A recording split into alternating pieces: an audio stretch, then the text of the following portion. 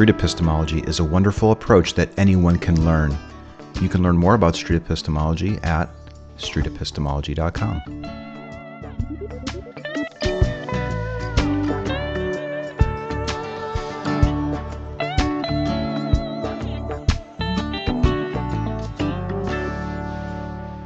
All right, I think we're live. Hello, everybody. Hello, Street Epistemology social media out there, YouTube, Facebook, and Twitter, Periscope. I am Reed. Welcome. And I've got a lot of people here today. What's up, you guys? What's up, Anthony? Hey. What's up? How's it going? Good to see y'all. Yeah, good to see you. Hi, Jenna. Welcome. This is the first time here. Welcome. Hi, thanks for the invite. Sure. And we have Dolly Juggling Lessons. What's up, Dolly? Happy to be here. And Nathan, Abstract Activist. How's it going? Hey, everybody. I'm really excited for today's show. This will be a good one. Yeah. So, Anthony, what are we doing today? Well, I share Nathan's excitement. Yeah, we have a video of a person, a bishop, a Catholic bishop, who did a critique of a manual for creating atheists about 3 months ago. Looks like it was recorded on September 14th. And then I didn't even know about it until Doug from Pine Creek did his own review of it, which was amazing. I think I watched or listened to it 2 or 3 times when I was doing yard work. And then I think somewhere along the line, somebody suggested doing a breakdown video of it. It may have actually been me. I don't remember. It's kind of this has been in the works for a little bit of a while. But yeah, I'm kind of eager to go through it with. It's been a while since I've watched it, so it's a semi-fresh set of eyes with some friends, and let's figure out, what this person thinks of street epistemology and try to address some of the misconceptions if there are any. Yeah. Let's do it. Let's just jump right into the video. And at any point, feel free to pause and give any commentary. Here we go. Cool. Welcome back to the Word on Fire show. I'm Brandon Vaught, the host and the content director here at Word on Fire.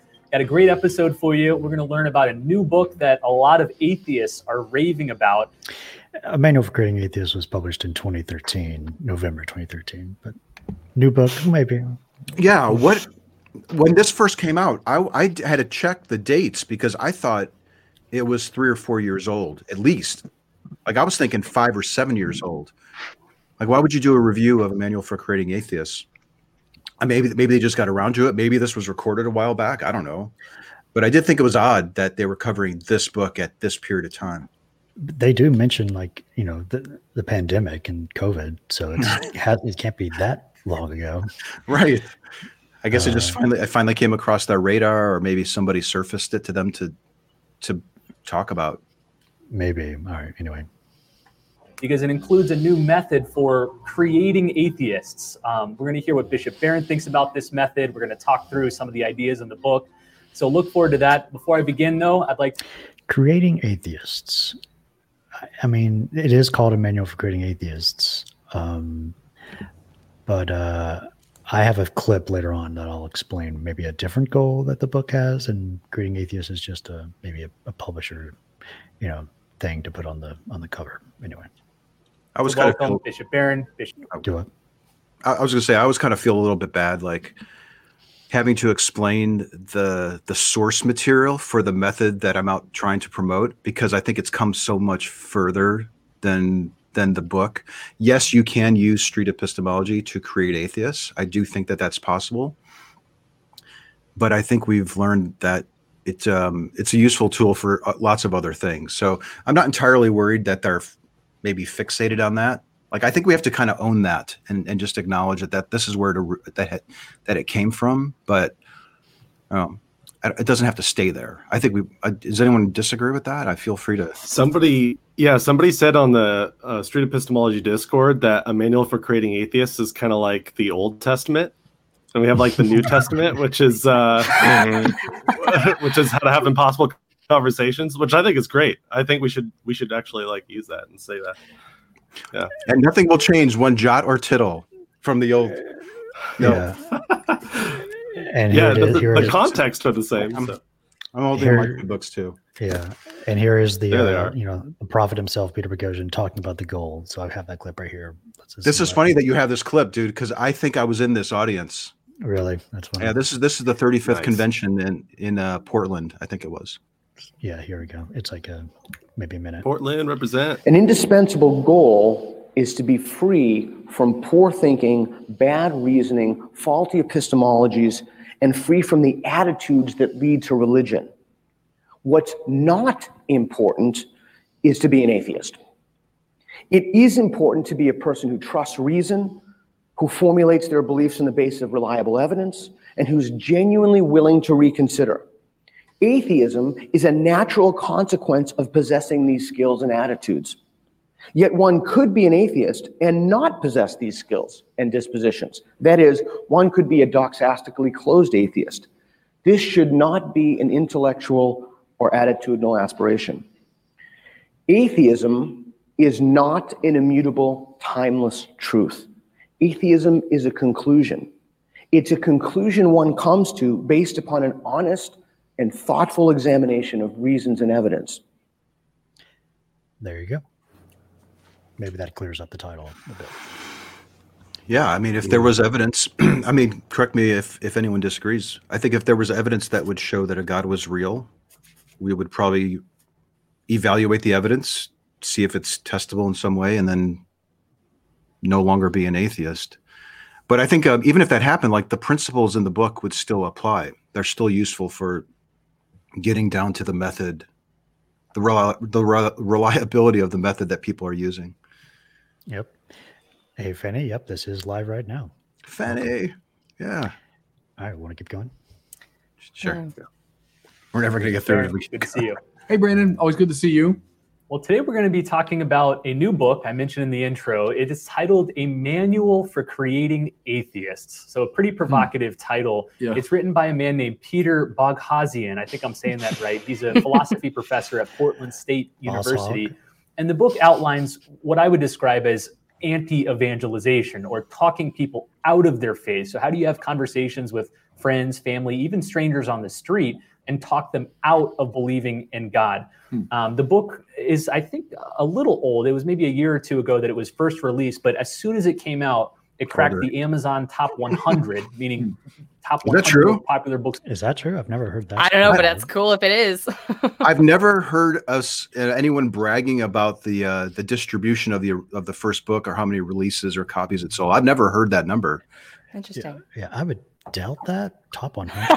I mean, maybe we can look up. Well, he thinks it's new. Yeah, that's true. I'm going to message Pete. Okay. Did you know that it was top 100 in the world? Sold out of the first printing, even during pre-orders. Second printing in 2 weeks. There was a big Washington Post interview with Peter, the author, and he says some things we've heard, Bishop, before from some of the other new atheist types. For example, I'm quoting him here. He says, "Faith is an unreliable reasoning process. It will not take you to reality. So we need to help people to value processes of reasoning that will take them to the truth." And elsewhere in the interview, he compares reasoning people out of their belief in God to treating drug addicts. He says faith is a virus, and so we need to cure people of this virus. Guilty is charged a little bit from the language in the first book. I think a quote from the book is like, "Yeah, you will, in a very real sense, be administering a dialectical treatment to your conversational partners in a similar way that drug addicts receive treatment for drug abuse. You will not be treating drug addicts. You will be treating people who have been infected with the faith virus." It's charged language.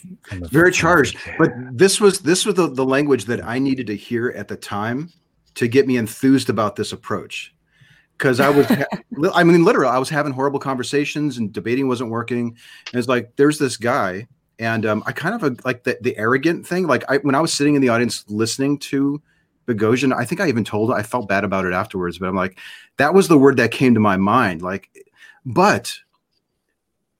It's in a way, it's almost justified, because the technique, I think, can accomplish what it is he's saying that it could do. So it's sort of like a justified thing, but all that negative language, don't get me wrong. Like, I'm not advocating for that. I think that that's really problematic looking back now in hindsight, but this was, what year was this? 2012? I think it was 13. I guess after the book is released, or about that same year, maybe. Yeah, it was a while ago, but this was the kind of rhetoric that that at least I found appealing. But in hindsight, it is a problem. You know, Bogosian said, I got a number here, Jen said, 70,000 in English, 30,000 in other languages. So about 100,000 copies. But I don't know what that translates into for like top sales or Pretty good.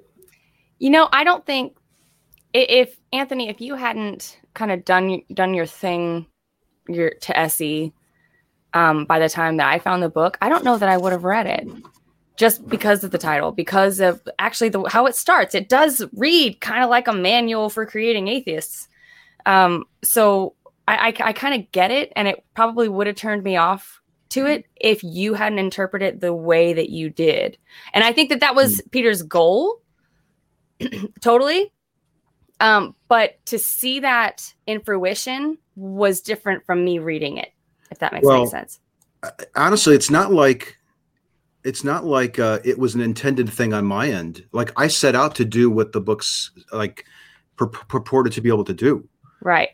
But when you start using the techniques in the real world, you start to realize that, oh my gosh, these are real people with emotions, and I don't want to hurt people, and that could be the consequence of it. So like, there's this battle of ethics that you start. Feel free to jump in if you guys feel the same way, but like that really aggressive, snarky, let me take your faith away approach just lost its appeal very quickly when you start going out and having talks with people. Yeah, it's like his language is for marketing the technique to atheists, not like using that language and style to actually talk to believers. It's like maybe that got conflated in like the messaging at some point. Right. Like, here's some of his rhetoric to this was an Atheist United here in Los Angeles. So like, yeah, like, were you at this one, Reed? I don't think I was at this one. I think it was like during December and I was at home, but this was his kind of language at that time. Okay, so I would ask the same question to a Christian missionary, and not to be confrontational, but why are you so concerned with poking holes in other people's faith? Oh, that's so the question is, why am I so concerned about poking holes in other people's faith? I'm sorry if I gave that impression. I don't want to poke holes in people's faith, and I'm really sorry if I have communicated that. I want the complete and total eradication of the faith virus.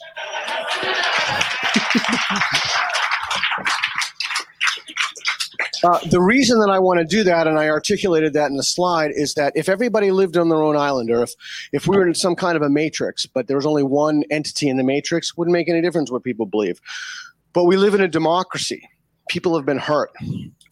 We have a crisis in this country, and the crisis is that people formulate their beliefs on something other than reason and evidence. People think that they're helping themselves, that they're flourishing as human beings, but they're destroying their lives and the lives of their communities. All right, next question. It's hard to disagree with that. Yeah. That resonates with me a lot, especially like the whole, what are your beliefs predicated on? Are they predicated on evidence or some other thing?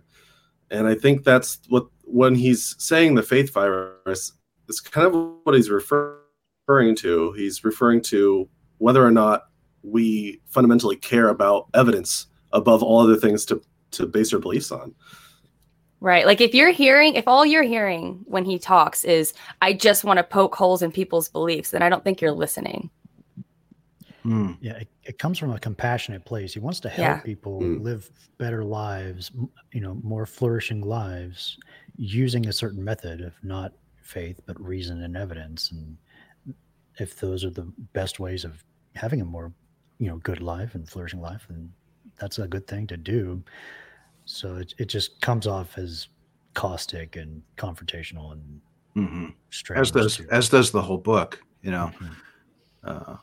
but there's some nugget of goodness in there. If it wasn't as, the provocative is the word he uses. If it wasn't as catchy, then I don't know that anybody would have been convinced that it does. For example, Anthony, like you said that you probably wouldn't have given it as much time as you gave it, right? If it wasn't as what you wanted at the time, right? His first book was a very focused message for a very specific group who is struggling to have better conversations. So that appealed to me, that it was so narrowly focused on an interest of mine, which was atheism, and that still is a very big interest of mine. Like, I think that appealed to me. Now, if he released this first book first, or I'm sorry, the second book first, I doubt I would have ever seen it. Maybe. Like, I don't know if the import. I don't know if the import of the message would have caught on with me if it wasn't packaged the way that it first was. I can understand that.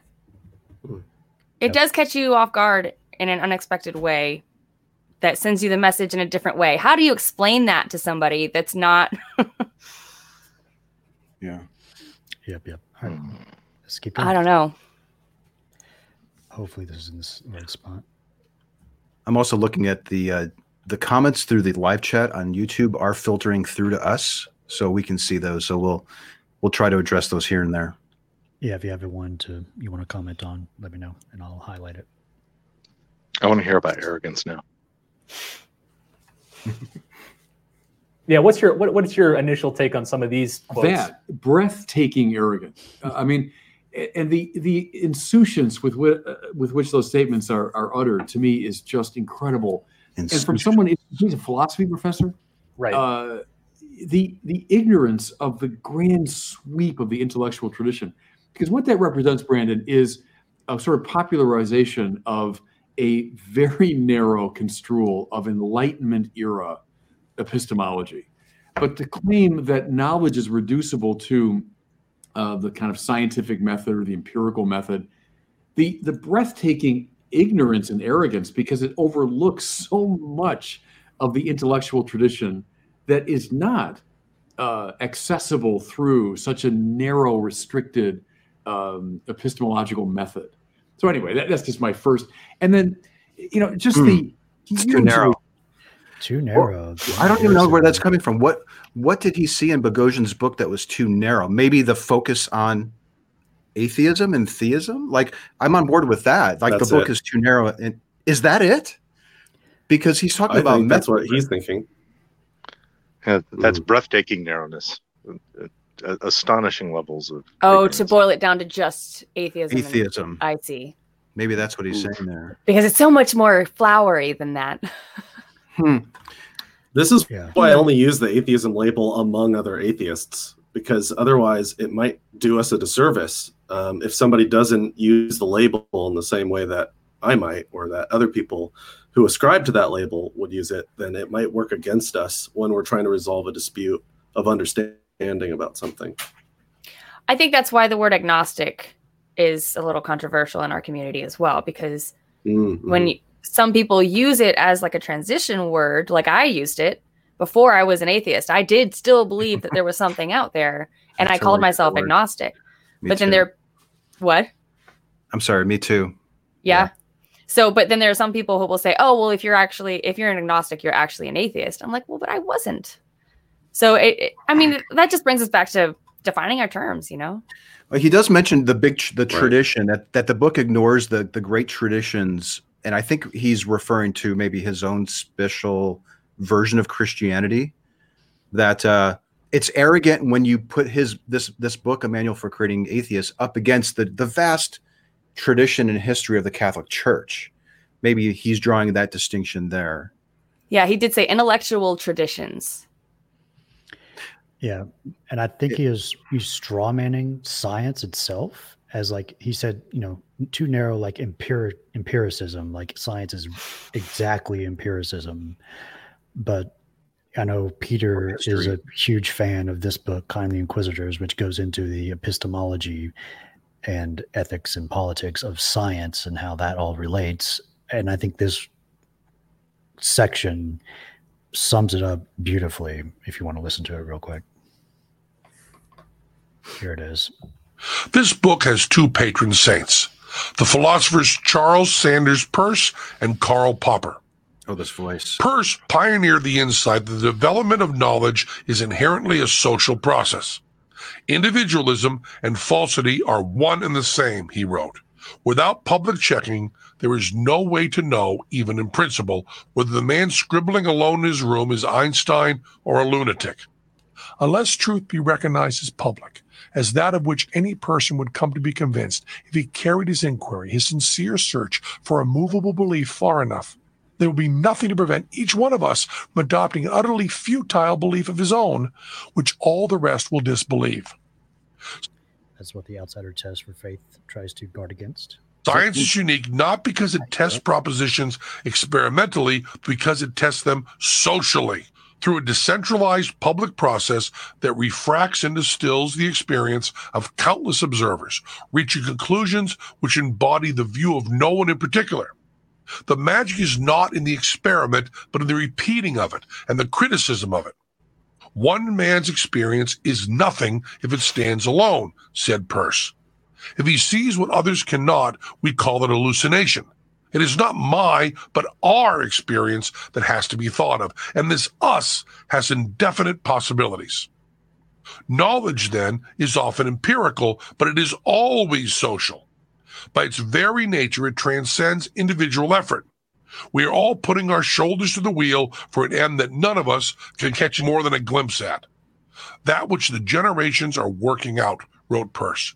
But we can see that the development of embodied ideas is what it will consist in. What do you think of that? Love that. Well, you got all the little clips tucked away, ready to go. Mm-hmm. Yeah, I was just thinking, you're legit. I should have known. We got Reed here.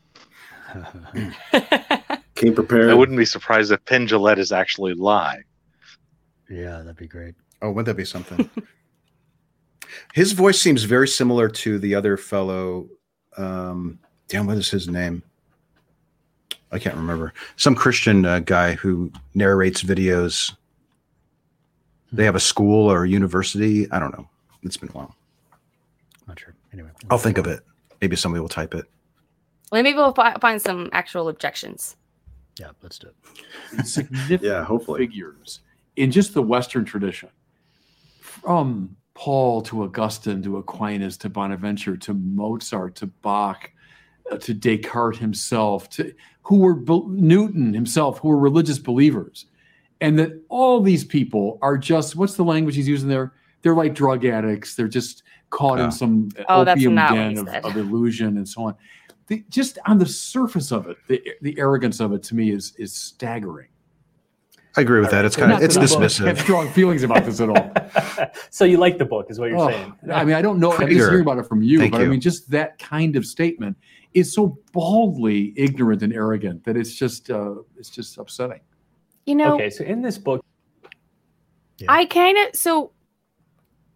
as an alcoholic and drug addict, I can understand the whole wanting to refer to religion as a drug or an addiction of some sort, because it depends on how you define the word. And so I can understand how people can refer to it as addiction and not be dismissive of it in the way that this bishop seems to be interpreting. I don't know that he was necessarily being dismissive when he made that reference, because in a sense, I mean, if you define addiction as something that you're convinced that you have to survive, and that you'll go to any lengths to get it, I mean, you can look at religion that way. And to some people treat it that way, and to not be able to question it, addiction isn't something you can rationalize. Addiction isn't something you can just logic yourself out of. I haven't really thought about it until now, but typically people who are struggling with drugs or alcohol, we maybe tend to look at them as weak or bad people. Mm-hmm. So perhaps the bishop is drawing an association there that you're a bad person if you take it on faith that this stuff is true. You're a bad person if you don't respect the grand history of the Catholic archives or something like that. That maybe he's equating it in terms of a morality position rather than, because I mean, I think the addiction thing kind of fits in a way. Like, religion is often something that people turn to get through difficult times, and it makes them feel better and it deals with reality, sometimes to their detriment.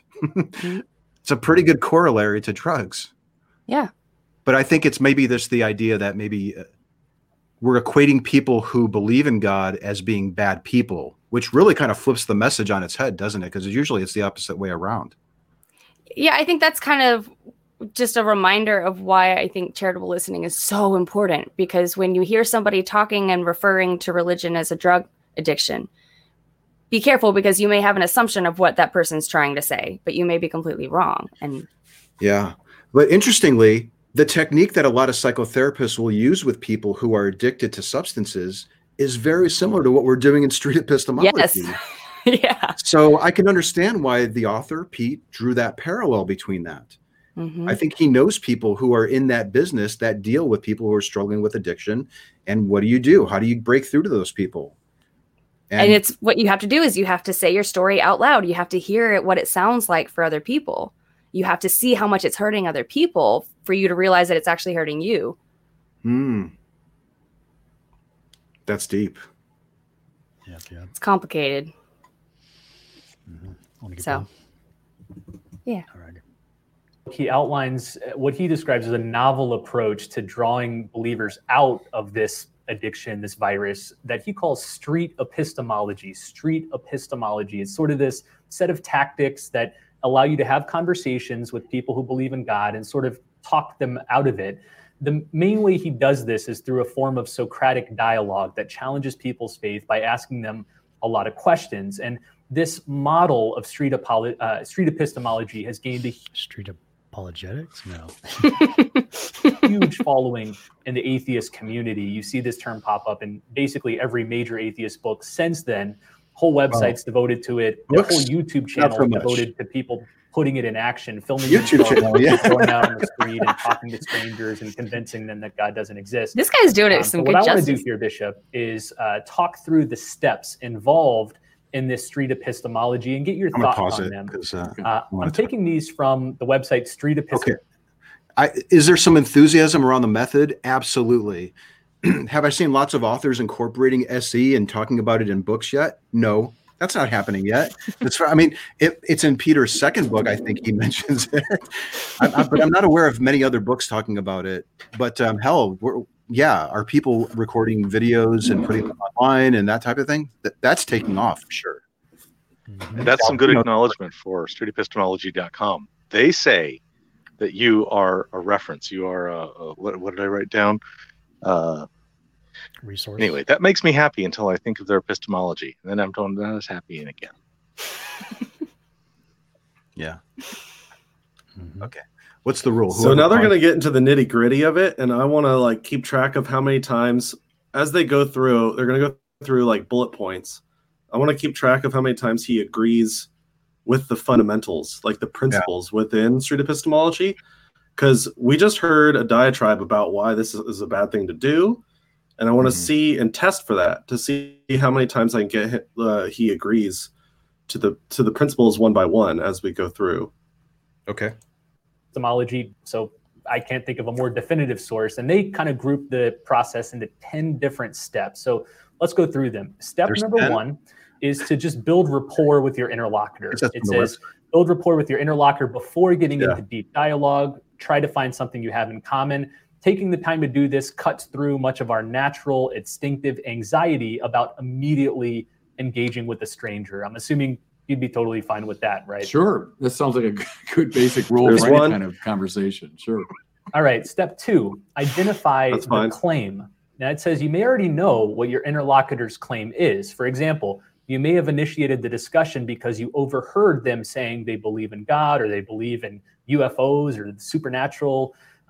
But once you're actively looking to practice street epistemology on someone, you need to take the step of moving from idle chit chat to the worthwhile claim. He's saying it's not just about God, so that's good. Street epistemology are focused on religious claims. So the common claim is something like God is real and the Bible is true. And so they're encouraging you to ask the other person, is this what you believe? And this reminds me, Bishop, of something you've often encouraged. Make sure that you're clear on what the other person believes and that you're not just straw manning it or coming up with a weird distortion of their belief. Yeah, fine, fair enough. But I'd also want to make sure that you're talking to at least some really well-read, well-informed Christians.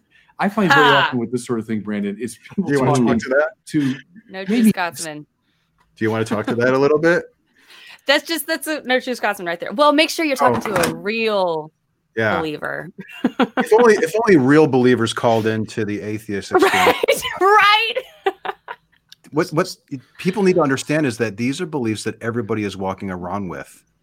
So it's like they, in their mind, they're qualified to defend and speak to how they concluded that it's true. And I think it's of the utmost arrogance to think that to just blow that person off. That's not a qualified believer. You're not studying an apologetics. They show up. They donate to your church more than likely. They baptize their kids in your church. These are the people that we're talking to, the regular, everyday believers who act out on the beliefs because they think that it's true. Can we use SE on other more hardened, seasoned believers? Of course. Absolutely. It just takes more time, in my view. But this is a tool that can be wielded by anybody, regardless of how your level of expertise on the topic. Well, but there are people, like I've seen you even have a couple interviews with people who are literally, they're just not even open to questioning themselves. And you can tell that from the get-go.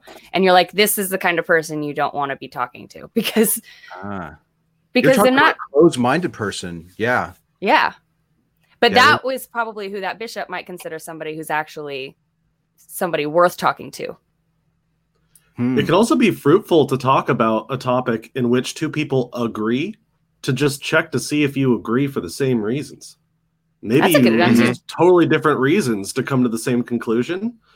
Yeah. And you can either find more reasons to believe what it is that you think, or that's why there's 30,000 discover that the other person's been, maybe somebody else is going around saying what they believe, but they're using all the wrong reasons. So there's no wonder why no one's considering what they have to say. So it's just a way of exploring ideas and reasons to see if our reasons are good enough to really support the idea, the conclusion. Yeah, would they prefer that we just stick to sophisticated theologians for Islam or Hinduism or Scientology? Or can we talk to just the regular lay people about those things? I'm open to it. My calendar, it's on there. Yeah, go for it. Go to seek out Dali. Alrighty. Whoever paused it, keep going. Okay, I think I paused it. Sincerely people, but who are utterly incapable of defending their faith intelligently. And so therefore you do end up knocking down a straw man because they're just maybe not skilled in that area. They're not trained in the apologetic or theological tradition. So I would encourage the street epistemologist to make sure he's not just... It's not because we're not skilled in theology. It's because we are cognizant of the scientific evidence around psychology and sociology that we're using street epistemology. And if I was looking for straw men to knock down, that doesn't end up getting us likely any closer to the truth or helping a person really figure out what's propping up all their reasons. So to equate what we're doing in street epistemology, I don't know if did he come out and literally say that we're straw manning arguments? I hope not, because what I think is evident he was saying that if we speak to somebody who's unqualified, that would essentially be just going against bad arguments because they wouldn't be educated. Oh, I see. Well, it's kind of insulting to just people like his congregants or just regular believers. Does he think all regular believers or most of them don't have this somewhat, more rigorous version of their theology in their minds? That would be a good question, is what is your threshold? What's your standard for saying this is a person that would be appropriate to use this technique with? And then what percentage of your congregation would you say has those characteristics? Wow. Good question. Yeah. Hey, that's that could be a public request. Hey, Bishop, please, we would very much like to engage with that representative group that you mentioned, and we'd even prefer that you select them, and we'll be happy to work. We'll bend over backwards. We'll make it easy. By what parameters would you like us to be navigating your particular denomination? And would you recommend that we use the same thing with Muslims? I wonder if he thinks he's qualified. Good question. So. That's a good one too. Just talking to a religious believer, but making sure he sits down. How about with some philosophy or theology professors too? How about some experts in apologetics to make sure this is not just a one-sided conversation? Zooming out a little bit on this topic of street epistemology, it does strike me, as you say, that a lot of these methods are meant to be used against believers who are mostly naive about their faith. Yeah. Maybe they believe in God because of personal experiences or the way they were raised, but they can't articulate good reasons for their belief. And so this philosophy professor is encouraging his fellow atheists to identify and target these naive believers and convince them that you really don't have any good reasons to believe in God, so you should just give it up. Yeah, and that's just unfair. Fair enough. You want to engage anyone, I suppose, but let's be a little fair about it and make sure that it's okay to engage anyone. Taking serious religious people under consideration. Serious, yeah. So this goes back. All to right, the I'm going to point. skip ahead over the next couple because they're pretty straightforward. Step 3 is to confirm the claim. So ask the other person, "Do I understand you correctly that you believe blank?" Step 4 is to clarify definition. So once you understand what the other person believes, make sure you guys agree on the same terms. So if they say, go ahead. Can I just jump in there? Because as you know, many, many times atheists think that we think God is some item within the universe. And so I find often clearing that point up is extraordinarily important. I'd love to start there. There's this and there's that, and I go up in space Definitions and of see these God. items, and I don't see God among the items in the universe, which is precisely what God is not. And so, sure, clarify the definitions, which I think would help the atheists understand how pointless many of their questions are, that they're going after something that serious religious people don't believe in. Okay, so this is something that I think we can all do better at as atheists or just as people navigating the world and interacting with other people. Let's not assume that we know what they mean by their definitions of words. I think that's almost like SE doctrine at this point, is to try to work out the definition. Do we always do it? No. I'm horrible at asking a person to please identify specifically what you mean by God when you say God, for example. I'm not very good at it. Do you spend more time on it, maybe? I think it's very important to do that. Like, what do we mean? What do we mean by this? I mean, what is the claim exactly? And try to repeat it using completely different words, and then see if they agree to that with my words, because then we can acknowledge we understand each other. Yeah. I'm trying to tally how many times he's agreeing. Would we consider that an agreement? Because I think that was 2 agreements. He's responding to repeat back what you hear and make sure you understand it correctly. And he's now saying, yeah, a lot of atheists won't interpret us correctly. That's what I'm hearing him say. And so is that an agreement? Because that's what we're trying to do, is not misinterpret someone. I think that's him agreeing. Yeah, I think, well, in the book, because he's comparing against the book, hopefully, right? I think. Like this interviewer is giving him 10 things from the book, or is it from the website? I'm a little confused. Are we talking about the website or the book? There's a difference. But here's the point that I think we should be careful. The website, I think. Yeah. We have to notice his frustration there with people misrepresenting his definition of the word God. So that's a learning lesson for us. We have to make sure that do you want a frustrated interlocutor who's thinking this person's just talking past me? No, we don't want that. Right. Good stuff. Yeah. It's really easy to assume. It is really easy to assume that we know what they're saying when they say God, because we had typically, from my experience so far, most people having these conversations have had some kind of belief in a God before. And so it's easy to put your own old definition onto something and not think about it. I do wonder where he was going, though, here with his definition. Is he saying basically like these atheists are arguing against a God that is detectable in the universe, and my God, as I'm defining it, is this completely amorphous thing that is supernatural and is completely outside the realm of the natural world? He may go there with his definition, and that might be his way of circumventing some of the questions that might come up. Read this one, Anthony. That's pretty funny. Okay, so Philip Grizumba says, atheists believe we believe God is a thing out there. Did he just strawman us? Strawmanning him? Am I strawmanning him by saying this? Strawman-aception? Maybe. Like, yeah, that is, I think that's what he was saying, was he was agreeing, yes, that's a good point. And he was just saying, but actually make sure you do it though. That's all. Yeah. Okay. So far, I've got Thank you for 4 the feedback. agrees I to will. core principles and 0 disagrees to core principles. So let that cut both ways. Yeah. Cool. All right, let's move into steps 5 through 10, because this is really where the meat is of this All right. process. So that's kind of basic preliminaries. But here's where we get into the meat of it. Step number 5, identify a confidence level. So I thought this was interesting because it's not just engaging the arguments in and of themselves. The street epistemologist first wants to get the other person to give a number on a scale of 0 to 100 that identifies how confident you are in that belief. So they might say, you believe in God and you trust the Bible. Yes.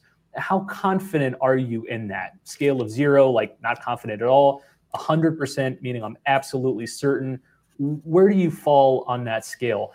Do you think that's a good metric? Is that valuable? Is that meaningful? What do you think about that? Go back to Newman on that. The first thing is a tu quoque movement, is that practically everything we believe is to varying degrees of probability rather than apodictic certitude. There are a handful of things that we know with apodictic certitude, certain mathematical givens, etc. But the extraordinary majority of those things that we hold to be true, we do so on the basis of degrees of probability. And that includes all the sciences. Think of how much we know because of what we've learned from a tradition that we ourselves have not verified. So how sure are you of, now fill in the blank, or look at history. How sure are you? Give me a percentage, that Julius Caesar really, was killed on the Ides of March in 44 BC. Well, yeah, based on the handful of sources we have from that ancient time, all of which could be deceptive, et cetera, that were carried by a tradition that might have changed the stories. And see, once you start down that path, everything we believe, everything we know is always known to varying degrees of probability. So in a way, it's trying to put religion in it's uniquely unsure sort of thing. Well, I mean, the whole range of what we know. That's a straw man. That's not happening at all. We're putting religion and the claims within religions in the same purview of other claims that humans make, whether it's a historical event or if it's that my spouse loves me or whatever. And then, here's what I want to know, though, even more fundamentally. Oh, did you want to cue something up, Reed? I have something, but keep going. Here's what I'm wondering. I don't remember much coverage about a confidence scale in the first book. Yeah. And even the second book, I don't, maybe here and there, maybe 1 or 2 sentences, but not to the level that we've been building into real conversations. And it seems like he's getting a little hung up on the parameter that's being used, that we're focused on confidence levels. And I think he's promoting, we should be focusing on probability. It almost doesn't matter what you base this on, as long as you're identifying, this is something that would really cause me to act out on it. And this is something, that probably wouldn't. So whether it's probabilities or confidence levels or how much money you're willing to bet that it's factually true. I'm willing and able to bet $1 million on the truth of that, or I'm willing and able to bet $1. So you can come up with different things. It doesn't have to be certainty or probabilities, I don't think. The idea here is to establish some sort of standard by which you're contrasting a person's progress as you explore their reasons and methods. And I don't even know if there's much of a difference between probabilities and certainty or confidence levels. But my argument is that it probably doesn't even matter. I think I can start going out in 2021 and come up with a completely different scale. Yes, it's probably 0 to 100, but what that is could probably be anything. I don't know what you think about that. I'm completely unattached to scales. Any scale they want. We can use words. I really, really think it's true. I really, really think it's not a lot. True. Yeah. That's something that I learned a lot from talking to a lot of you guys and Tyrone. It's like the numbers is just a way to put a flag in the ground and be like, this is where I was last time we talked, and this is where I am now. But you can also just say, how confident are you? Are you really confident? Or are you not so sure? And we're really just trying to get people to reflect on their own psychology here and be honest with themselves about their ability to ascertain the truth. It's a question about their internal state. You could do like a hungry scale from 0 to 100, if you wanted or to. pain scale. Yeah, Pain scale. Sure.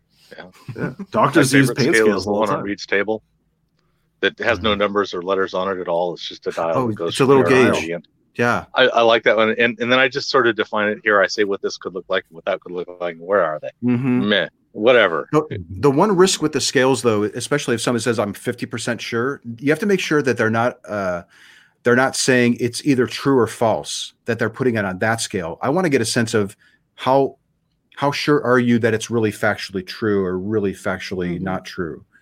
It's not a yes/no proposition. That's a completely different scale, I think. Right? It's either heads or tails. Yeah. The coin is either heads or tails. What I'm wondering is, how sure are you that it's really heads? Right. So there's two questions there, right? There's that yes/no. I think a God is real. Yeah. And then there's the subsequent one of, well, how sure are you? Or what is, in your view, what is the probability that that's really true? Or probability and confidence are subtly separate. I don't know. Now that you put it like that, that kind of, so if I were to say that, obviously if you flip a coin, it's going to be heads or tails. Does that mean that I'm confident at all that it's going to be heads? I think your confidence is independent of the actual fact of the matter, which is the case with every claim that we make. 95% confidence that it was a 50-50. I could have say that again? You could be 99% confident that heads or tails is a 50-50. That it's a fair confidence coin. About the probability could be very high. So how could I ever not be 99% confident that it's going to be heads or tails? You could think it's not a fair coin.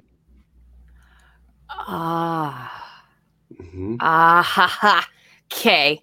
Or you're in the Matrix where this one coin was programmed to solipsism. Yeah. It's a half coin. At this point okay, in time. cool. So I'm going to mark him down as a disagree to this principle, but I think that he's disagreeing for reasons we're not bringing up. So I'm going to mark him down for disagree on that one. Here's my message. Here's my message to the bishop or to anyone that gets worked up about confidence scales. Please don't. They're just a handy guide to get a sense of where a person is and where to meet them. Yeah. Okay. And I've made that mistake before. And maybe for sure. Really? And maybe track progress over time. I'm actually kind of confused why he has a problem with it. Because he's under the impression, and when he says that you're acting like religion is this separate, special thing that requires more than that, when that's in fact the opposite of what we're doing. He's the one that's doing that. He's the one that he really wants belief to be binary. Yeah. And the very assertion of a confidence scale says the belief isn't binary, and they almost have to swallow that because it's really hard. It's so easy to demonstrate. Yeah, I think Bishop Barron thinks Peter Boghossian thinks knowledge needs to be as high as possible. We need to be more certain about our beliefs. But let's see how Peter thinks about that question. Yeah, Peter on certainty. I think that gets back to the value that we were speaking about. Like, how do you help people to value saying, I don't know? How do we create a culture where that's not only acceptable, but where that's almost relished? I strongly agree with that. Don't pretend to know things you don't know. Be honest. Readily admit your ignorance. If you don't know, say, I don't know. Don't be a fake. There you go. Simple as that. Takes a lot of practice. Guy on the right? Who was that guy on the right there, the first cut? I didn't recognize him. Doctor. Zing! I believed you. I got you. Take your atheist card away. No, I think Peter and pretty much anyone who's maybe into, if you're skeptic, you probably understand the liability that can come with absolute certainty. I don't think any of us is arguing for that, or if anything, I'm trying to call attention to the harms of being absolutely certain. Like, there's value in backing off on your certainty of everything that you think is true. Yeah. There's value in not having all the answers right now. If you have no reliable way to get there. The problem is people think that they do have reliable ways to get there, and that's why they're so certain. And as we know, a couple questions can be really useful in helping a person realize that they can't justify their own level of confidence to their own standard. And that's valuable. That's value. That's how we turn this mess around. When people define what their view of faith is, I want to go with their definition of faith. And Peter just then defined it his own way. So just want to make sure we're not out here to strawman anybody. If somebody says, I use faith to determine with 90% confidence that this is true, then I want to ask, what is faith and how reliable is it? Can I use faith to determine other things? But also make sure that they're using faith as a method. Right. They may not be using faith to use as a usage. Yeah. Sorry, my family's making dinner, so you might hear some pots and pans banging around the background. Okay. Who paused it? You get to unpause it. Not sure. I guess here we go. That kind of heading. To me, Bishop, it seems like 0 or 100 is pretty easy to identify, and we almost never have that level of apodictic certainty or doubt about something. But then in between that, how do you even begin to distinguish like a 65 from a 70, like a 50 from a 70? I don't even know where you begin there. Right. I mean, how sure are you of your, even like your wife's deepest convictions and beliefs and so on? Well, I mean, any couples will say that we become more mysterious to each other as we move through life. This fantasy, of 100% apodictic certitude, that's an enlightenment fantasy, that the light of reason shines, and then the things that I clearly see, that's what I believe. Gosh, almost none of life is like that. Almost none of life. This is, now go back to the critics of the Enlightenment, go back to people like Goethe and others. Pascal comes to mind, it's such a narrow range of things that allow themselves to appear in that kind of brilliant, bright light. Most of the most important truths that we know are known in the twilight. They're known in a what does that mean? Fleeting way, So I'm going to resist right away this tendency to distinguish. The most important truth is the most vague. What? That's going to make more sense when he gets into talking about what he means by the word true. I don't think he's using the word true to mean that which comports with objective reality.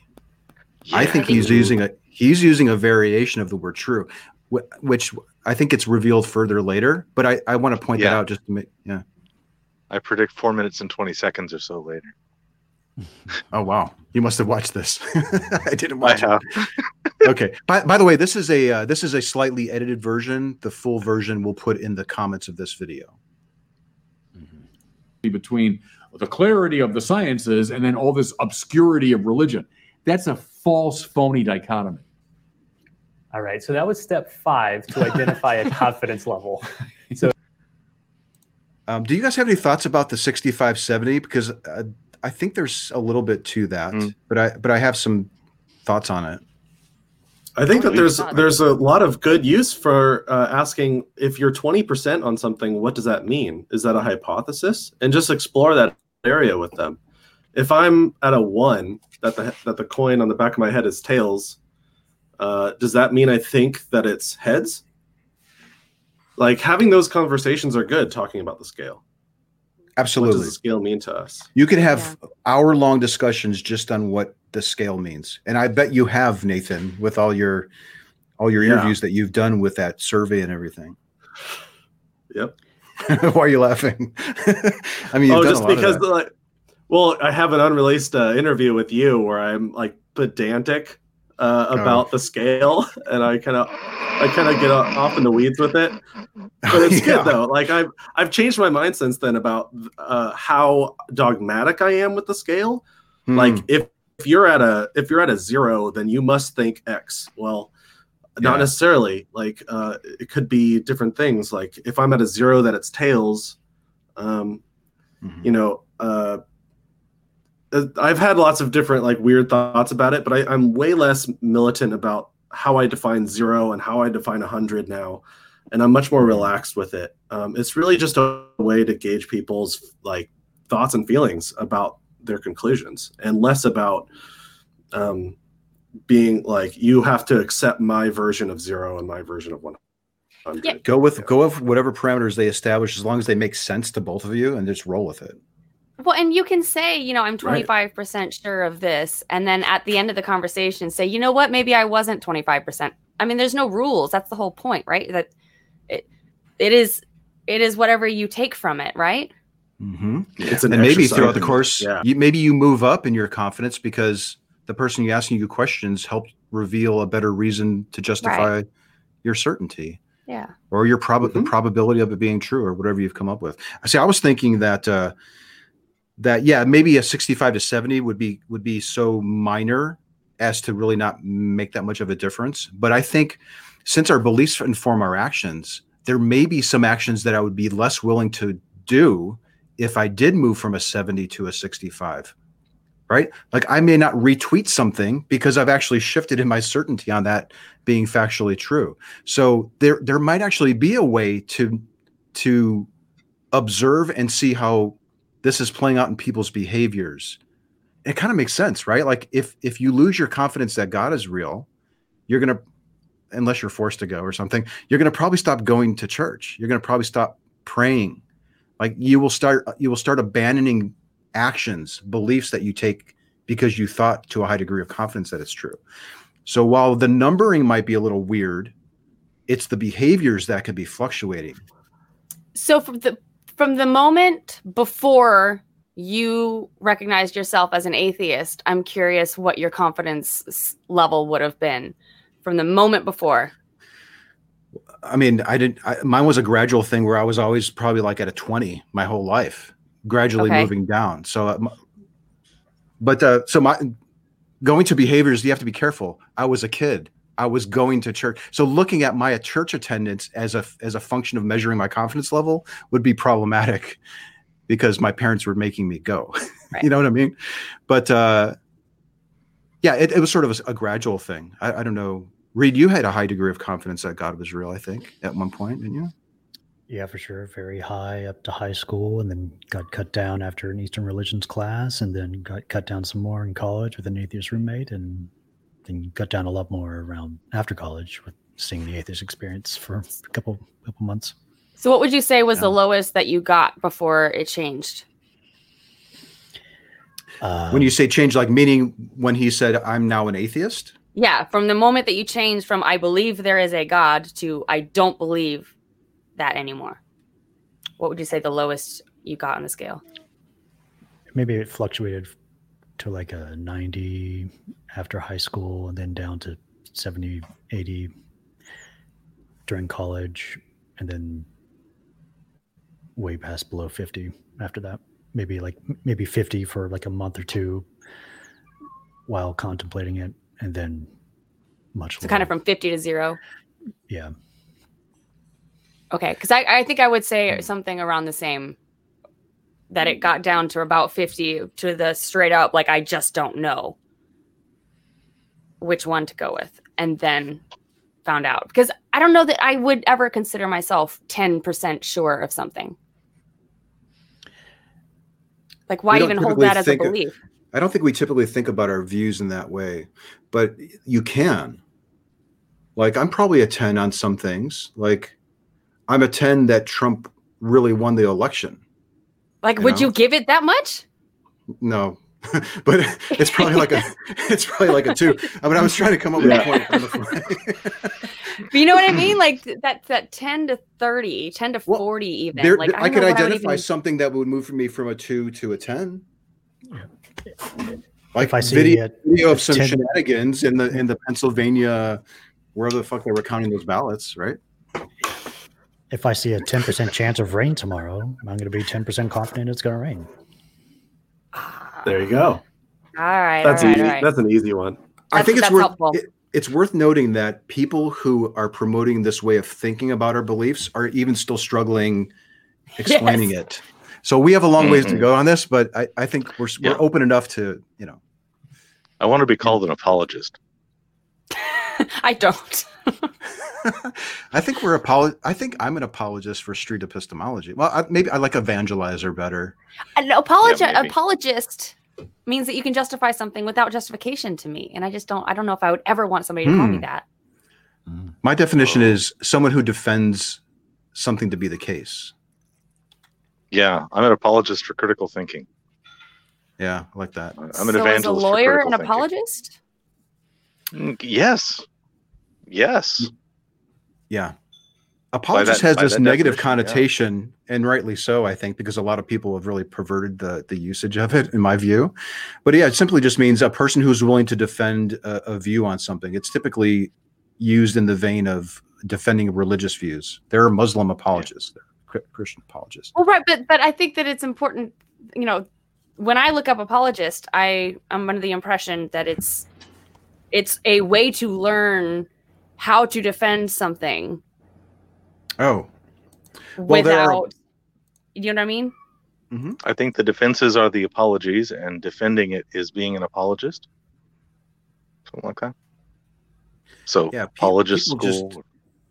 People, I guess, would maybe read a few books or go to a seminar or watch a couple of YouTube videos and say, like, I'm interested in apologetics. I am now an apologist for this. So I am often defending street epistemology. So I think it's fair to say I'm an apologist for street epistemology. So maybe that's sorry for bringing it up, because he's about to bring it up. Well, no, I mean, you'll hear this in just a second. This is important that we're defining our terms, because it's kind of like using the word connoisseur versus like a sommelier. Like sommelier implies a certain field of study. Yes. And a certain criteria even. But if you consider yourself a connoisseur, that doesn't necessarily imply anything else. I think we're further illustrating the difficulty with prescribing labels to ourselves. Yes. And how we can lose people in the process of doing that. So it's sometimes better to just say what we mean rather than use a label to shortcut the discussion. So I would just like to say, I might be closed-minded to your idea. So to verify whether or not I am, I'm going to investigate your reasons. And I'm going to try to treat what you have to say as charitably as I can. Because I want to be a model for the type of person I would like you to be also. I would like to embody the open-mindedness, and I want to listen to what it is you have to say. Because maybe I'm the closed-minded one. Really. So could be. Try to be the open mind we wish to encounter, Amen, brother. I don't think so, but I'm open to learning I'm wrong. So go ahead. So the street apologist, he's asking you what you believe about God. You admit you believe in God.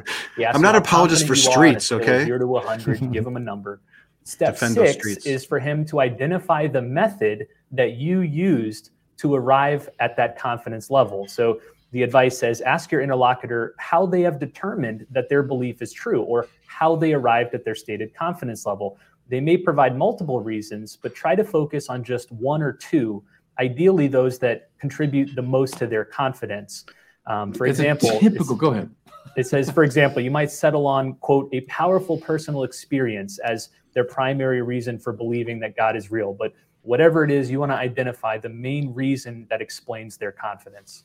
How come you married your wife? Give me the one reason, the one you're most give me the one reason why you married your wife. I mean, I can't imagine a husband ever doing that. It's because it's not true to life. John Henry Newman taught us, right? We, not just religion, mind you, but everything that we believe is in 99% of the cases based upon a congeries of hunch, intuition, experience, sense verification, witness of others, theoretical speculation, all of which contribute to this move of the mind when we say, I assent to that truth. I can give you a lot of descriptive, scientific, psychological, ways we come to our beliefs, but we want to have epistemic virtues, reasons why we should believe stuff. And that's the topic of SE conversations. There's lots of stuff that influences our beliefs for sure. I'm not following why he's disagreeing. Go ahead. Please go ahead, Nathan. I want to know why, if I said, I don't know, I have no idea why I married my wife, none at all, would that be a good thing? Like, really? I mean, I that's want up to you. That's up to you. I don't think your spouse would be too happy about thing, it. though. If there were no reasons, like, don't we want to make big important decisions in our life based on good reasons? I mean, but this is something to reflect on. This is confusing to me because he's saying that we have so many different reasons for thinking something is true. And he's scoffing at the notion that we might be interested in identifying some of the main ones that contribute to your certainty or your confidence or the probability that you're on good footing. So what's the point of having reasons for your belief if they don't influence your confidence in the truth of the claim one way or the other? You know, reasons should be influencing that. If there aren't reasons propping that stuff up, then what's propping it up? Because you want it to be you're true? not making a bad decision. Yeah. Yeah. We should explore the quality of our reasons. And just because somebody asks you for one reason doesn't mean that there can only be one reason. Yeah, I just heard this term the other day. I'm editing that video. I have a second talk with that guy, Caleb, and he talks about the totality of the circumstances, which lines up really nicely with Doug's talk that he did with the father-son that called in, who was saying, there are so many reasons for thinking that this is true. You can't, it's a 20-legged stool. You can knock out 15 and I'd be just as confident that it's true. This is an interesting, I find it really fascinating that people they say that. And I get it. Like, I have miracles. I pray. I was raised with this. It gives me a good feeling. Like, they probably literally do have 30 or 40 or 50 reasons. But it's my view is that I'm of the view that the reasons should be contributing to our confidence. And I think they do. Like, I will stop loving my spouse maybe if I have a good reason to do so. I think it could be problematic to say that, like, what's the alternative? Once you form a view, you never change your mind. Like, you should be allowing reasons to permeate that bubble and influence your confidence level. I'm going to mark him down as a disagree, but I don't know if he truly understands what the point of this principle is. You put that down as a disagree. Okay. So here you go. Here's Anthony talking about this guy's, categories of belief and like a proportion of how much confidence each belief. Is this what this is, Anthony? Right? Yeah, but I think what the bishop was saying is that how dare you try to boil this down to 2 or 3 main reasons in order to lower my overall confidence, because I've just got other reasons that will backfill. Well, eventually you're going to run out of reasons, okay? And you should acknowledge that. And all right, like, what is he saying? I've got an infinite amount of reasons that will always contribute to my confidence on this specific claim. That's a real big freaking problem, if you ask me. Well, with the example that he's even using, the why did you marry your partner or whatever? I could give you many, many reasons, and we can go through each one of them and whether or not it's a justified reason to marry someone or not. And I wouldn't just say, oh, but there's so many that we just can't even talk about it. And the reasons your spouse would probably be different than the reasons that you would give, I would imagine. Yes. Like, they won't be exact. And my reasons the day I married him are different than they are today. I mean, it's... And he may give a reason that you say, damn, that's a good freaking reason. That's now my number one reason. Right. Right. There's value in talking about our reasons.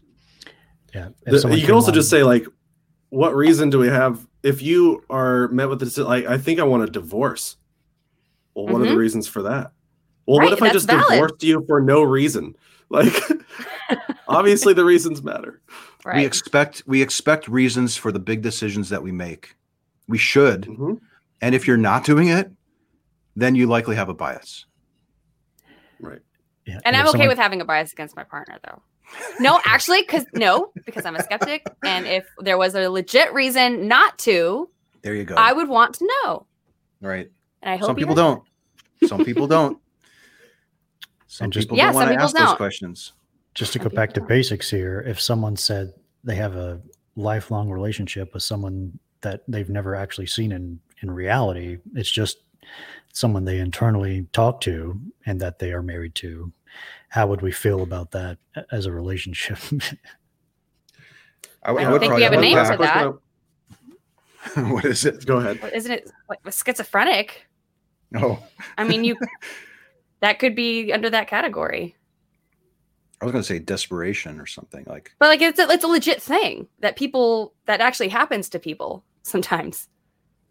Mm-hmm. So just to be clear, he's disagreeing with the idea that when we explore ideas with other people, he's saying we should not, if I'm understanding him correctly, we should not be asking people for their main reasons for believing in anything. Or maybe Catholicism, these religious views have an exception for some reason. I'm thinking he didn't come out and say it, but I think he might be making an exception for certain claims, not just all claims. I think he's saying that you can't expect that. It's because it's just like we have a nebulous soup of like influences in our beliefs, therefore we can't really investigate them, inquire about them. Yeah. So my direct question to the bishop would be why? Why can't we look at these reasons? Or like if you've got 5 main reasons, why can't we boil them down to 5 and why can't we explore them together? Each of them. And why can't we get an assessment of how much of an impact that would have on your commitment to the belief, your desire to hold on to it and think that it's true and act out on it? It's a fair question. Mm-hmm. We do it all the time. Yeah. Why do you turn on the news? Why are you so attached to this belief and not a different belief? Right. All right, let's keep going. I guess, yeah. Typically, fantasy, and it goes right back to people like Descartes. Let's find la méthode, right? Let's find the method. I'm always wary of that. From Descartes on, I got an immunization from reading Descartes as a kid against the method. I found the method. There is no such thing. We come to know in such a complex way that attempt to reduce it will always try to box you into a very narrow space. Unless it corresponds to la méthode, it's not true. Nonsense. A pox on your method. See, I say whenever I hear a method coming up, a pox on your method, we know in such a richly variegated and complex way, and not just religion. We do indeed know religious truths that way, but across the board, scientific truth, psychological truth. Because trust me where they're going with this. I haven't read the book, but I know where they're going with it. They're going toward some scientific reduction, right? If you Who's Eric now? We just buried the lead here. The bishop hasn't read the book. But he already knows everything it's going to say. Is there? Yep. He mentioned a couple different types of truths. I've never heard of psychological truth. I'm really curious to know what that means. Is that a common phrase? Is that what he said? Yeah, psychological truth. I don't know. And he said, I know where they're going with that or something. I'm not exactly sure. Maybe he's drawn a distinction between the fact of the matter and then your opinion of it, or how it's affecting you psychologically or something. He's hating on this. Maybe he's hating on this method, and I wonder what his method is. I think he's talking about the method of SE. How dare you try to use a method to try to figure out truth? I think the method is the epistemology as defined by René Descartes, and he's saying that there is no one epistemology. You have to go with several. I think he's reacting to the epistemology part of our name. I think, he's saying like, just because there isn't a method for something doesn't mean the thing isn't true. A method to understanding a thing, I think is what he's saying. I think I agree with that. Like, we can have a really good method for determining the truth and still end up wrong about it. Robert Hamilton says, he's saying that there are other methods besides science and evidence. Okay. Which is? Yeah, what's the method? That's actually a good question. I wonder what his go-to method is for determining that something is factually true. Right. My suspicion, it's the grand arc of history and the tradition of the church or something. I think that might be the case here, but I don't want to put words in his mouth. If you replace the word la méthode, the way that he's making fun of it, with the Bible, I think that you might have the same kind of position there. to say the way that he's talking about this method is the way a lot of people treat the Dolly's Bible. losing it. Dolly's losing it. Listen, in street epistemology, we want to uncover the reliability of the method that you're using to verify your reasons. I almost sound like Aaron Ra, but like the street epistemology version of it. I'm going to just vomit stuff out. But this is what we're interested in uncovering by asking questions: is how reliable is your method, and does it live up to your own standard? Are you content with that method as you're using it to arrive at this very big conclusion that's influencing how you behave? Are you good with that? Is that good enough for you? Is that the best method that's available to you? Would you prefer a better method? Do you see any problems with your current method? Yeah. Could you use the same method to believe in a slightly different claim, but the same category? And if you don't believe that thing, why not? Why not? Right. Yeah. And also imagine, and this is what gets me, is now imagine someone else is doing it. Somebody not a part of this discussion, and they come in here and they're using our reasons, to use a group language, to conclude some other thing that we don't think is true. What would we think about their reasoning and their thought process? What would we have to say to them? What questions could we ask to better understand why they're concluding that? Right. Yeah, cool. yeah. Empirically, you got to form hypotheses, you got to do an experiment, you got to verify the experiment, and that and only that corresponds to what's real. A pox on that. That illumines what? An aspect of reality. I'm completely in favor. I love the scientific method, but it is. So he's saying, which aspect of reality are we talking about here? He said that only the parts of reality that we can verify are actually reality. Is that what he said? I think what he's saying is that if you can't test it, then I think he's saying that we're saying that if you cannot test it scientifically, you shouldn't hold a high degree of confidence. Well, he's not even saying that. I think he's saying if you can't test it scientifically, you shouldn't think that it's true. I think he's saying that that's what we're saying.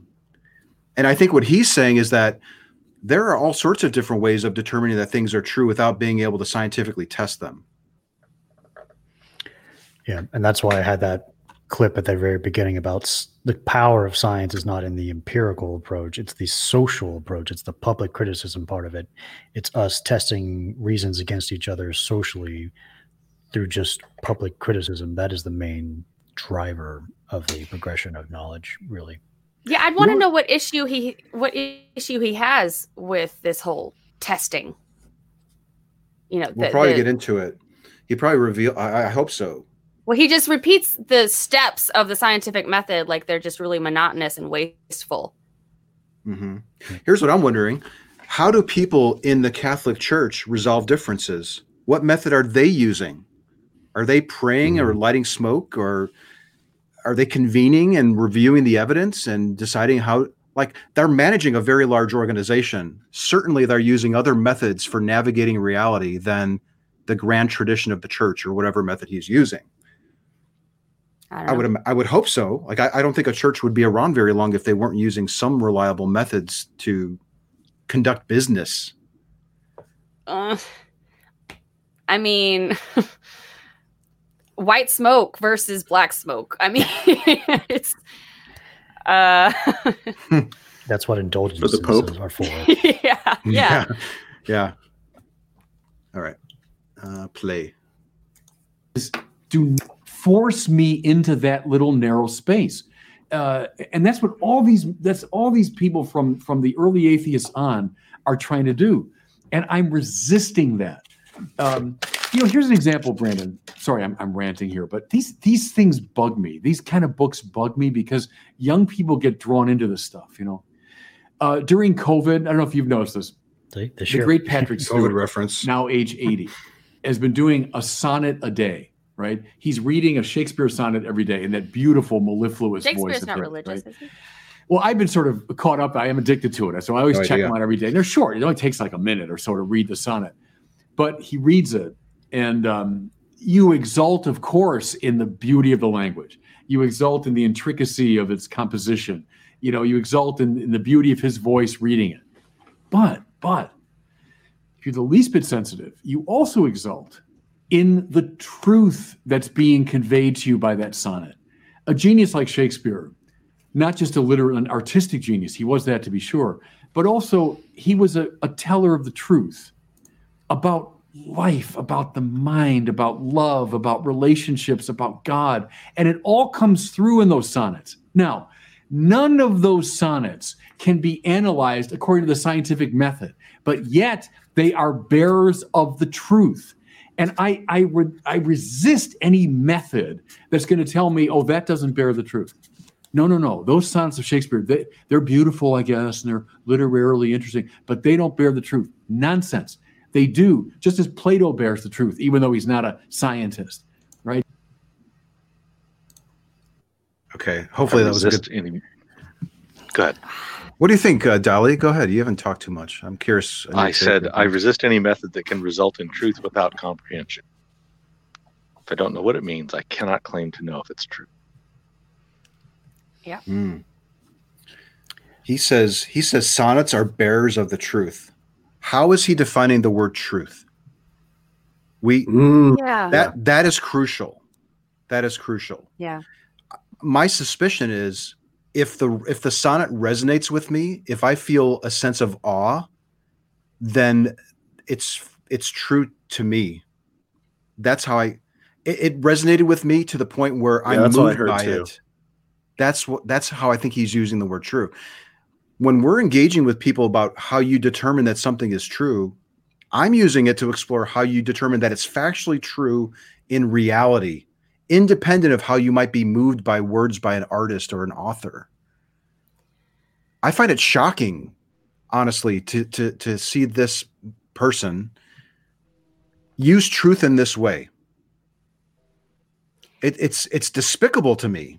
You know, it's an insult. I'm noticing that people are having trouble accepting. So when we talk about true things and we bring up things like opinions and personalities and, I thought that sonnet was beautiful. I thought it sucked. Okay, well, yes, you're both right. When we're talking about opinions and personalities and the stuff like that, isn't there a different kind of true? Like, isn't there a different a different word we can be using? True for, yeah. When I met Peter Boghossian at the gym, I brought that up, and it was like, yeah, there's things that are a matter of taste, true for, and then there's the reality in which you and I both share. The reality that existed before you were born and that will probably continue to exist after you die, that is independent of you. And we have to, our truth, and that capital T truth is just descriptions that accurately match that reality that we share. And oftentimes people think of the word reality and they'll think of their own perception, like the reality that I go through. That's not what street epistemology is trying to do. We're trying to point out, in my view, I think we're trying to point out, hey, we're sharing a reality, and in order to resolve disputes about what to do within this reality, how do we come to conclusions about the reality you and I share? Not our own minds, but our environment and the laws of physics. Well, so does that mean then that if it's true for, then it is automatically true? If I'm being honest. So I could have a favorite movie, and if I'm being honest about what my favorite movie is, then that's true, though it's only true for me. Right? It may not be true to anyone else. That'd be a matter of taste. So, and hopefully I'm interpreting Peter's ideas correctly, but yeah, go ahead. I think he's viewing truth as a preference. That I enjoy the sonnet, and because I enjoy it and it resonates with me, I'm calling it true. That there's some kind of truth to it, right? It's factually true that he is enjoying the sonnet and it's moving him. That is, unless he's lying and deceiving me to make me think that he likes Shakespeare or something. But I think it's factually true that he was moved when he read the sonnet by Shakespeare. But he's conflating that fact with the fact, well, he doesn't get into it here with Shakespeare, but he bounces off of this. He leverages this point when it comes to his God being real, and that comes up a little bit later. Maybe I can throw him a bone. I have another quick excerpt from Kindly Inquisitors that relates to knowledge and truth being a little outside of, crisp empirical verification. Let me know what you think about this. A theme of this book is that the purview of the public checking process of the science game is in no way limited to the experimental sciences. Checking can mean performing crisply definitive experiments, but even in the hardest of the sciences, the means of testing include not just lab experimentation, but thought experimentation, logical analysis, consistency with established facts, consistency with personal experience, facial plausibility, proponents and opponents' credibility, and the residual X factor we call persuasiveness. All of that and more qualifies as checking, as long as no one has final say and no one gets special authority. No, I'm not claiming that all methods of checking are created equal and anything goes. I would rather have my drugs tested in a double-blind controlled trial than in an online debate. I am saying that I would rather have the online debate than nothing at all. It too can find error and build knowledge. So, yeah, in real life, crisp empirical verification is only a small part of what people in the science game do. And in many disciplines, ethics, literary criticism, interpretive history, philosophy, much of journalism, much of economics, and so on, crisp empirical verification hardly ever happens at all. So I think that's what he's getting at.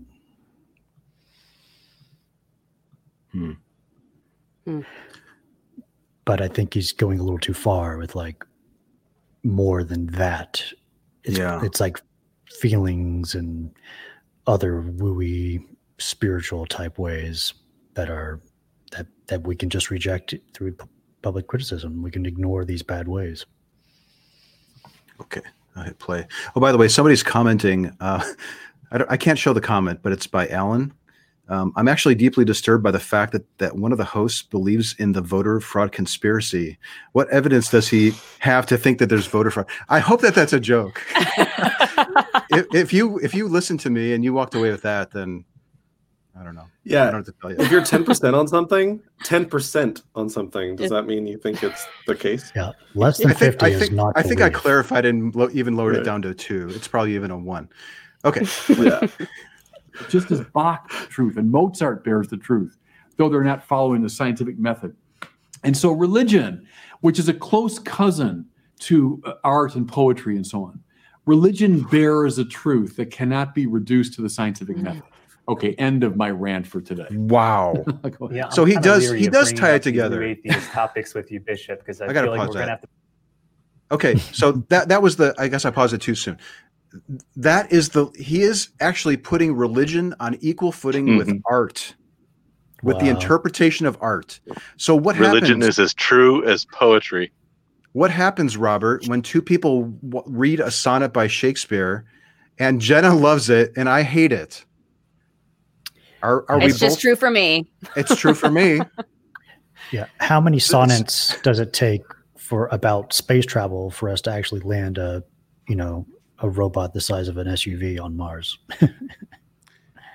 Could we write a sonnet to help us figure out, derive the right mixture of fuel to get a probe to Mars or something like that?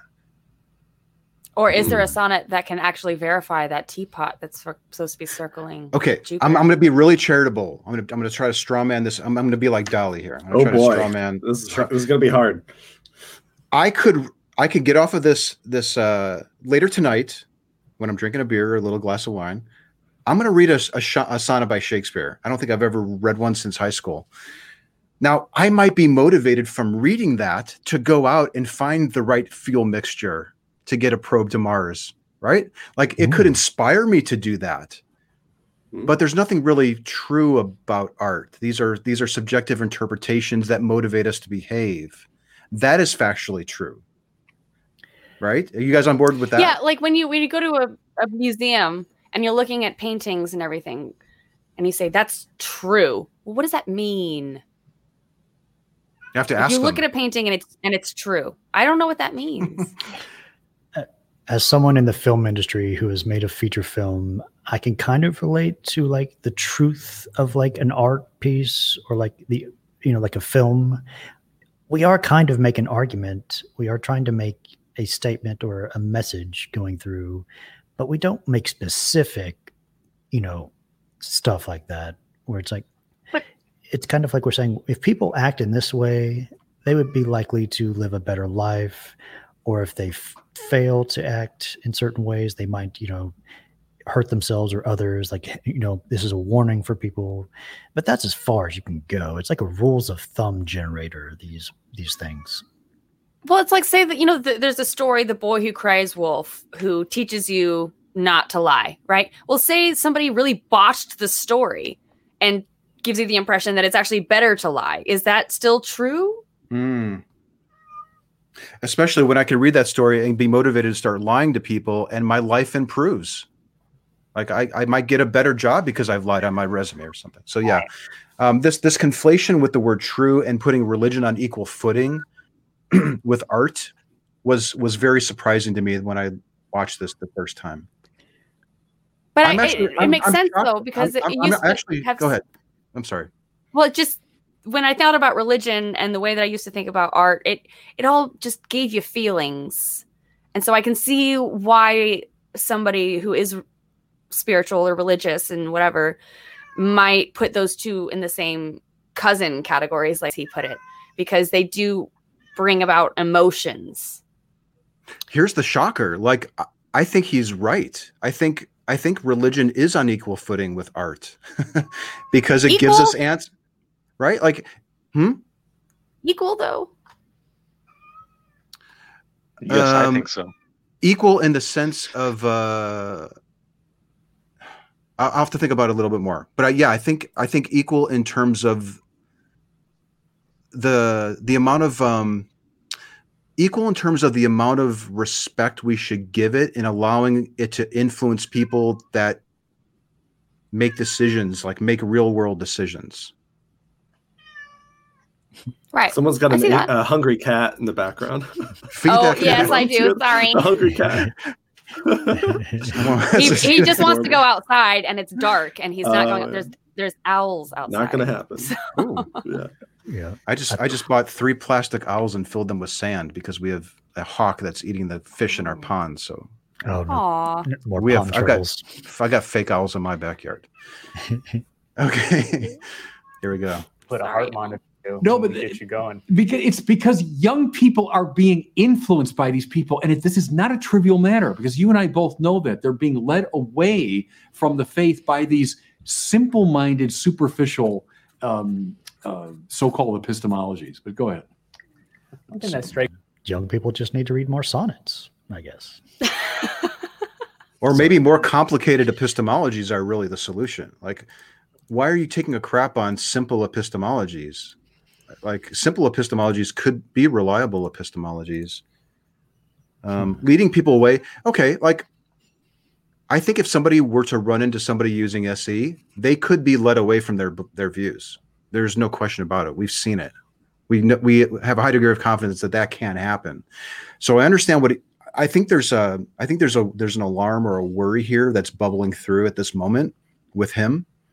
Is that whether what we're doing in his view is actually noble or not, or we're sneaky or whatever, they're losing people, not just Catholicism, but religion in general. It seems like that's the case. And this is a really good way of interrogating people's reasons and helping them discover that maybe they can't verify it on their own.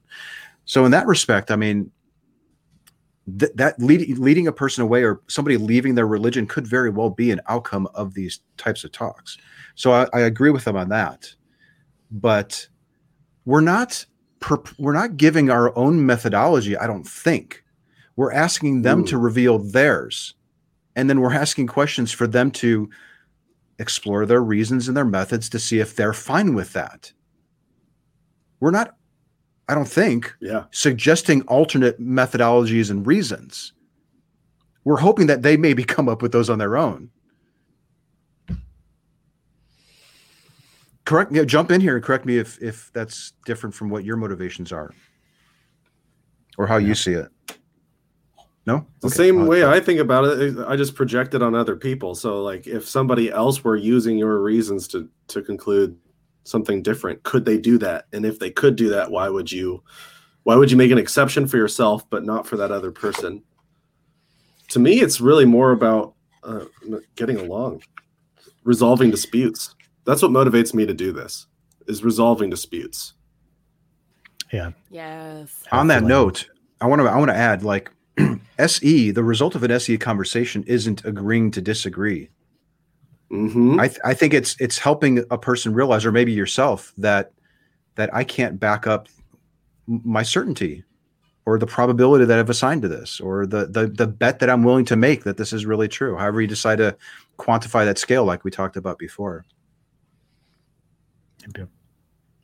Bishop, at this point, it's worth talking about is how this approach differs from the approach that you propose in your book, Arguing Religion, which is let's talk about the arguments for whether God exists or not. Mm-hmm. When you focus only on the epistemology, you're getting into these questions about how confident am I in this knowledge? How do I know this? And it's sort of avoiding the more fundamental question of ontology. Does God exist or not? Yeah, but like epistemology is exactly. interesting, but it's not ontology. Yeah, but you see that in the movie he's making is he's immediately moving religion into this kind of subjective realm of, well, I guess you've had these feelings that tell you this is true. Where no, you've done that. Sure, I'm dealing with the objectivities that the sciences can verify.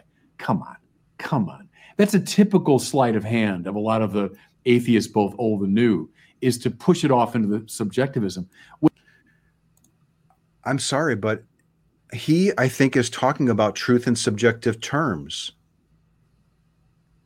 Yeah. Now, maybe it's different when it comes to his religion, but right? I think he's. I don't understand this. This seems like he's strawmanning me, truth, or us. He's strawmanning truth. Yeah. There's equivocation going on, I think. When indeed, as all know, there's a very rich intellectual tradition around arguments for God's existence, which are making an appeal rationally, but not scientifically. There's a distinction there. Don't reduce it to the scientific. They are rational warrants for belief in God. Gotta go, Jenna. No worries. Oh, Jenna had to leave? Oh, darn. Oh, she's taking out her cat, probably. Okay.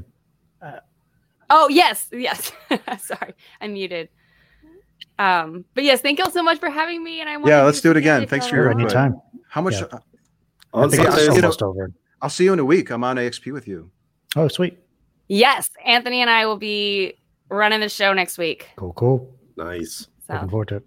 Thanks. Yeah, be fun. Bye, Jenna. Thank you so much. It was nice meeting y'all. Nice meeting you. And I can't wait to chat with y'all again. See you. Bye-bye. Thanks. Bye. All right, let's keep going. I think there's not much more. And it moves out of the somewhat murky realm of my little subjective feelings, and it moves into the realm of the objectively verifiable. So is there a word about that? Is there a section on the arguments for God's existence? I'm just curious. Not as far as I'm aware. In fact, when we get down to step 10, which we'll get to in a second, it seems like the goal isn't necessarily to arrive at some shared truth about whether God exists, whether the Bible is trustworthy. It's to help people to become more confident and justified in their beliefs, whatever they are. So we can shake hands and part amiably, even if we don't find the truth together. It's not about being more confident. It's about proportionate confidence to the evidence, given good reasons and justifications, I think. Got to give him kudos, though, for pointing out the fact that it's not necessarily about landing on one particular conclusion or another. So at least he got that right. Yeah, that's good. It seemed like he was dinging the author for not making a case for God before launching into his book. That's the impression that I got. Like, yeah. What about, there's a different, he was talking about the rational argument as opposed to the scientific justifications or something. Do you have any thought on that? I mean, I kind of see them as synonymous. Like, it's still reasons. Reasons and evidence is the main focus of. Yeah, I mean, if I ran into somebody on the street and they said, "I don't really have a reliable method, but I've arrived at my conclusion, and I have a high degree of confidence that it's true because of the rational arguments that I've encountered," then I would explore the rational arguments that they think that they have to warrant their confidence or their probability or the bet that they're willing to make. I'll probably repeat that a couple times. All right. Okay. That bothers me a little bit. Okay, let's keep moving through these, and we'll hit these last few ones pretty quickly. So step 6, what we just talked about, was to identify the method that was used to arrive at their confidence level. Step 7 is to ask questions that reveal the reliability of that method. And the explanatory note says, your main tools here are the Socratic method, the outsider test of faith, which I'll mention here in a second, and questions that revolve around the falsifiability of their claims. So for the outsider test of faith, they give an example. They say, if a Hindu woman had a similarly powerful personal experience that convinced her that Brahma, Vishnu, and Shiva were real, would that be good evidence that she was correct? And presumably the other person would say no, and the street epistemologist would then say, well, then that's not good reason for you to believe in God. What do you think about this outsider test of faith strategy? Can I just say how great it is that he just modeled the outsider test for faith for 60,000 people who have watched this video? Yeah, Thank you very much. Excellent. Yeah, That's excellent. Grateful for that. If the epistemologist did say exactly what the guy said, that's not a good reason to believe in God, I would dun them and say, you shoot that messenger. That was some direct messaging, and that is almost guaranteed to develop defensiveness. You might be able to ask them, do you think that is a good reason? But that's about as far as you could go. Yep. You definitely do not say, I don't think that's just, oh, no. You want to put the burden of understanding on yourself, like, just, be curious and ask them, why is it different? Don't presume. How could you have an objection to the outsider test for faith? Honestly. It works. Yeah. I mean, that's the thing that got me when I was 11 years old. That was, and I just thought of it one day, completely shocked my world. There's probably a correlation between when people go away to college, they tend to question things, and I think it's probably because you're experiencing outsider tests of faith every day with the other classmates that you're encountering, your teachers, etc. Right. That's what my high school Eastern religions course did. Exactly. Comparative religions for me, freshman or sophomore year of college. Faith strategy. It's silly, and it's a false dichotomy. In fact, in the last program, we mentioned this. Is there something like a generic spiritual experience that a Hindu and a Christian might both have, a sense of the sacred? And might a Christian at the very early stage accent that according to Christian doctrine, a Hindu according to Hindu doctrine? Yeah, sure, of course. I'd expect that. But there's much, much more to making a claim like the Trinitarian God is real versus a claim about Hinduism. In other words, it's not reducible to one little subjective experience. That could be ingredient in it. Sure, that's part of that congeries of causes to religious faith. But don't reduce it to that and then say, oh, well, there it is. You say Vishnu, you say God, so you're both equally right, equally wrong. You're both crazy.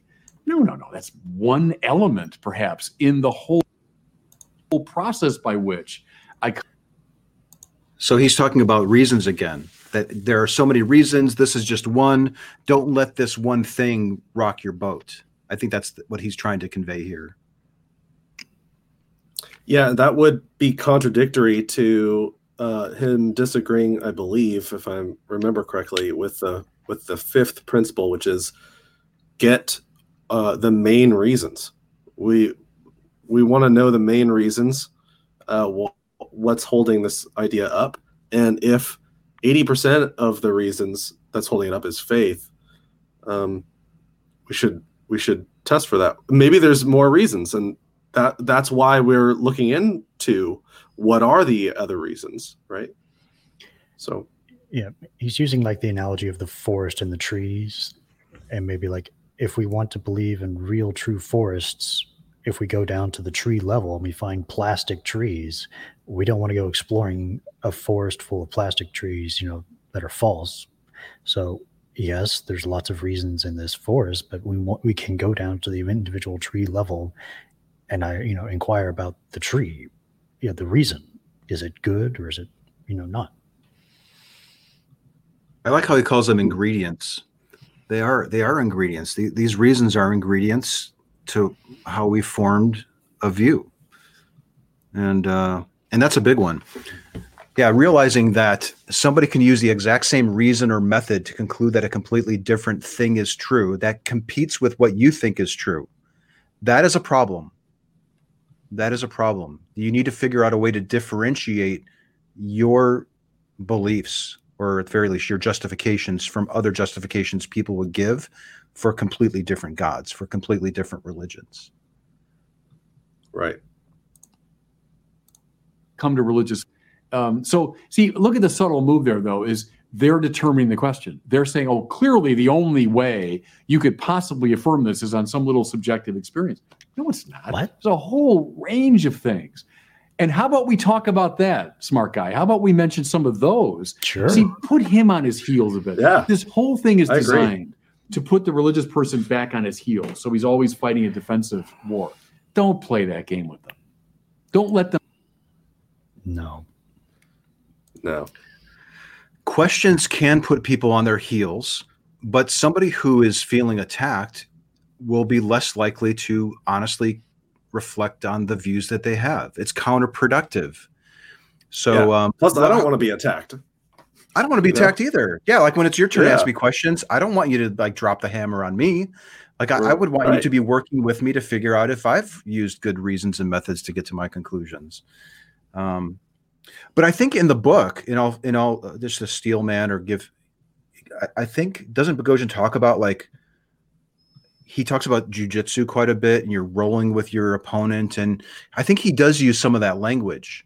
But in the long run, I think it's problematic. It should be really viewed as a partnership, and that's what Boghossian talks about in his second book quite a bit. Working together with your conversation partner, not putting them on the back foot, not shutting them down, keeping them open, helping them stay opened. Peter's really into using language like we and us. It's really helpful. Like, how could we figure that out? Yeah.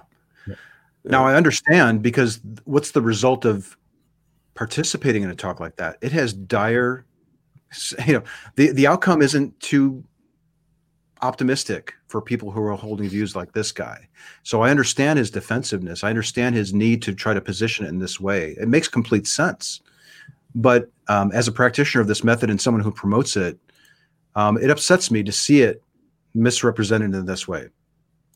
But I understand. I do understand. Let them play that game with you. So last few steps. Step 8, listen, summarize, question, watch, repeat. So just recapping the conversation. Step 9, wrap up the conversation, and they give a good question to ask at the end, which is, given the things that we've talked about, do you think that your confidence level has changed? Do you still feel that 100% is accurate, or whatever they said, or is it perhaps lower? And then step 10 is to part company amiably. And he gives some good advice on what success looks like in these street epistemology conversations. So 1, the interlocutor feels the exchange was enjoyable, positive, and valuable. Good. 2, you successfully induced at least one instance of aporia in the interlocutor. 3, both parties express a desire to talk again. Good. And then finally, and I think this is his primary goal, there's aporia right now. Marked change in your interlocutor's self-reported level of confidence. So I think for an atheist employing this strategy, the goal is to approach a Christian, probably a fairly naive Christian, and get them to leave less confident about their faith than before. But Bishop, I don't get to select my interlocutors. They select themselves. How do I select for them? Do I have something on the sign that says only naive Christians? Is there any way that I'm selecting for that? Mm-hmm. I just marked down 2 other agrees. You and I have talked during. Well, can we pause that again? Like, what would they prefer that we do? Yeah. Show up to conventions. That's a good question. Where there are Catholics gathering, and maybe a homeschooling convention, and talk to parents who are teaching their kids. Yeah. What's that would be such a crash and burn.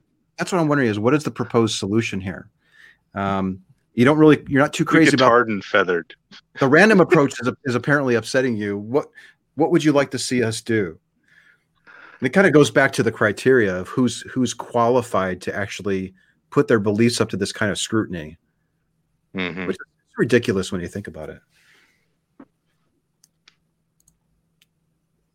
During and before this episode, this whole strategy, which is essentially a Socratic dialogue, could equally be applied in the other direction. We could equally go find a naive atheist who's never read a book on the arguments for God, who's never heard the brightest minds explain why we believe what we do, and get him to question his atheist commitments and have his confidence in God go up and his confidence in atheism go down.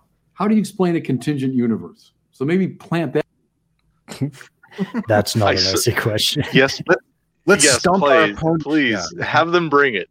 Learn SE. Come run it on me. Go ahead. I will put myself on the block. I will be convincible. Try it. Go ahead. I think there's a problem though when they learn SE. Careful practice in critical thinking is erosive to faith. They need to use like long opera gloves, like from the chemical labs. Careful with handling the SE because it's hard. It's really hard on the faith. You remember the original concern too is like making sure that you establish a clear claim. Well, what would be the clear claim that the atheist would make? You kind of need to start with that, right? I think they even agreed with that. So, what would the claim be from the atheist that would be worth pursuing? I'm not for Tom Jump's version of atheist. He mentioned that he runs into problems being strawmanned a lot. Is what I remember hearing him say. He said, they have this idea about God, and I don't ascribe to that, and that's why they're confused. So if it would be nice to have that favor returned, and this is why I don't like labels. Labels kind of make things a little muddied. But if we were having a discussion about SE, then it'd be nice for him to be like, so what do you mean by that? And could you tell me what you mean? I want to charitably interpret it. Yeah, labels can be problematic. That's why I really like scales, but I'm not locked into them. We talked about scales quite a bit. Like I would say, would you mind if we discussed my belief that there's no God on a scale from 0 to 100? Would you be open to doing that? And then maybe we can even measure my progress as we're going through my reasons for being unconvinced that it's true, or what would move me up on that scale. Like I think this is useful in both ways. Whether you're looking at somebody who's sure God is real, and you're someone who's like an atheist who's not convinced by the best evidence that's provided to them. Yeah, we've done many talks with atheists out in public. I did a few. They're out there. Watch them. Works the same way.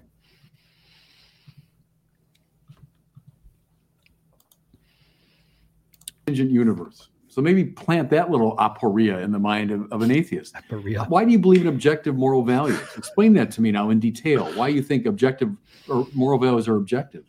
That's a fine there's question all kinds to of ways ask. that the Christian can should plant aporia in the mind of the atheist to get him or her out of that sort of cocky stance of, I got the answers and I want to put you back on your heels. No, if it's what? Wow. That is shocking to me. Because my whole position is I'm so full of questions. I'm so full of questions to the brim. Exactly. I don't have the answers. This is why we're modeling uncertainty because we're really uncertain about it, and we're uncertain about their reasons for thinking that this stuff is true. Is there a certain cockiness? Like there's a certain amount of pressure that's taken off if you don't have to come up with reasons to defend your position and you're asking questions and you're going along with it. Like it's a little bit liberating maybe, or there's less stress, I guess, in that way, but I wouldn't phrase it as arrogance or cockiness. It's typically the person who is absolutely sure that they have the truth and they want you to, and they even will say, you also know that it's true too, by the way. I mean, you want to talk about cockiness. Yeah, that's the height of it. That's the height of it. Or I don't even need evidence to back this up. I'm so sure that it's true. You want to talk about cockiness? Let's talk about that flavor of belief. Yeah. I don't know. It's a little funny to see it being presented. Real dialogue. Let's go right back to Plato. You want to have a real dialogue. Well, then, both parties have to be open to being put back on their heels. This is a very aggressive. I know it sounds, friendly and let's end on good terms and all that's fine. I'm obviously in favor of it. But it's all predicated upon, clearly, I'm the one that knows what's going on here, and you're a poor soul, and I got to put you back on your heels and make you less confident.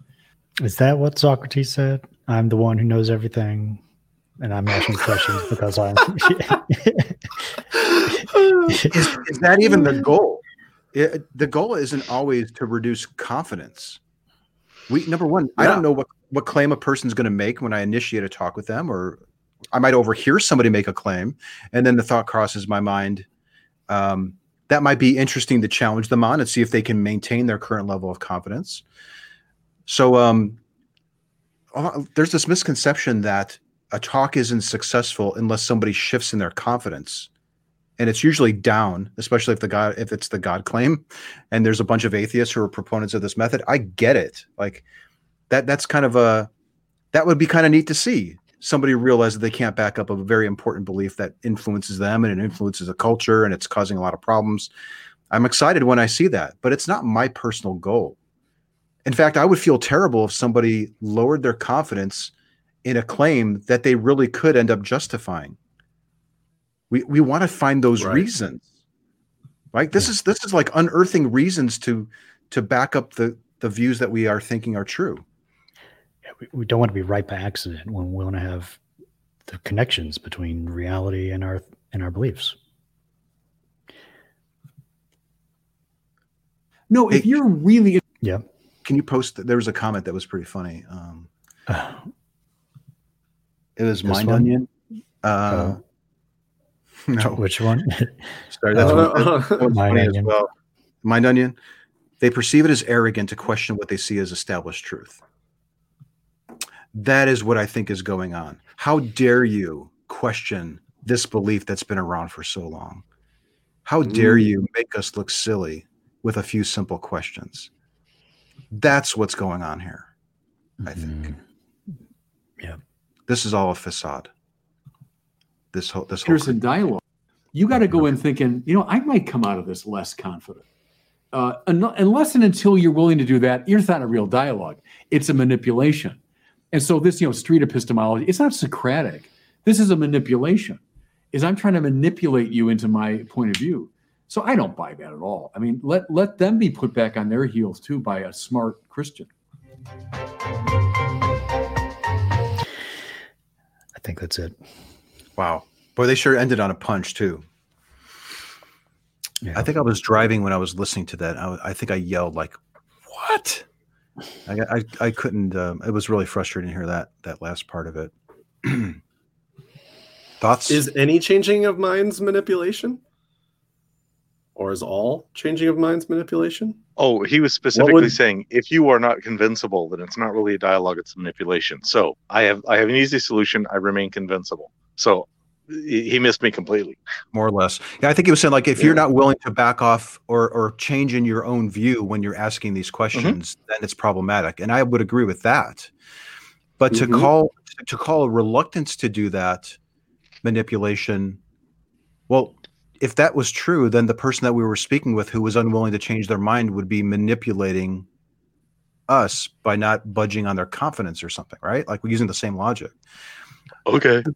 The key is I think is to really try to be open to it. Listen to their reasons, hear them out.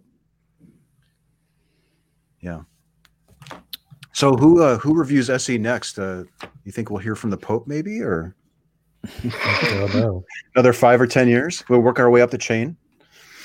Well, hopefully there's a rebuttal to this video. That'd be great. Yeah. Yeah, and I'm thinking back on everything that we talked about. There's not much that I thought we talked about that was too. I don't think I walked out too far on the branch there. Yeah, I mean, I don't know. What do you think? I thought that was a pretty good critique. I heard somewhere between. Didn't feel controversial to me, but I'm very biased. Yeah. I can't remember how many points they actually addressed from streetepistemology.com. But I think I recorded anywhere between 6 and 7. One of them, it's like a half a point for agreement because he might have agreed twice. I'm not really sure. And only 2 disagreements on the actual core principle, like how to charitably investigate someone's belief. So I've got 6 to 7, and I would love to be corrected if they want to reevaluate. But I heard mostly agrees to these principles on how to listen to people and understand them.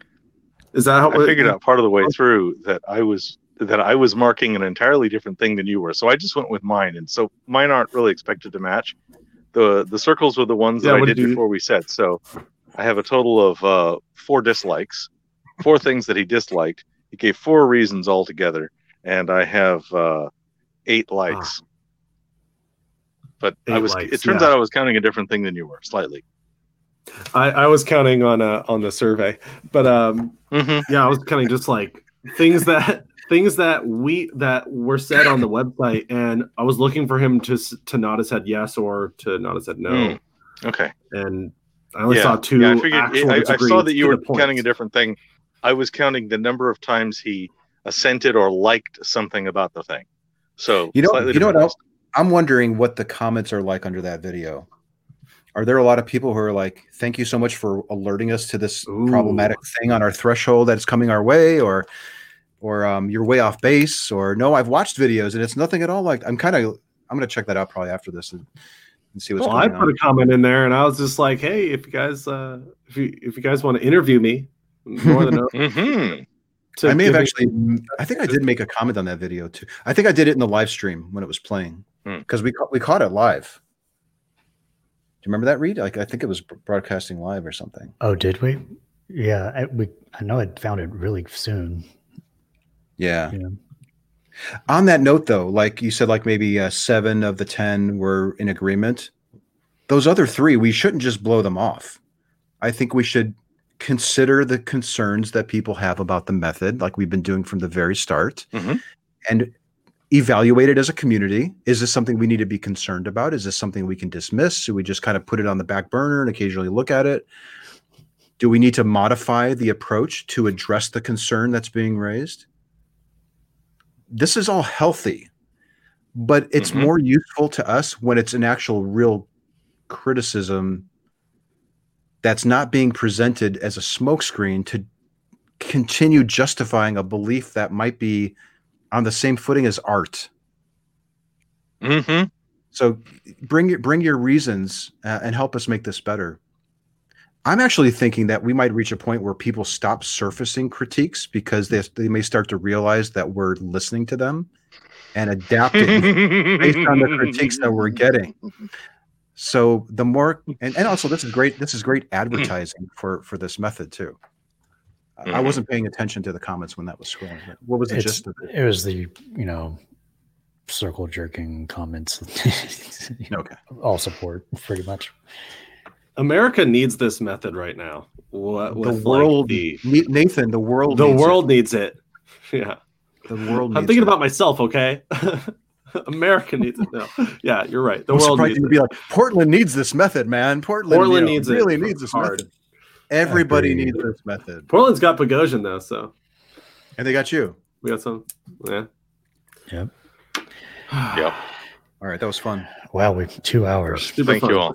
It's a record. Yeah, we did it 2 hours. Boy, the looks on my family when I walk out this door, because I've had the internet turned off so that I can like direct wire to the cable modem.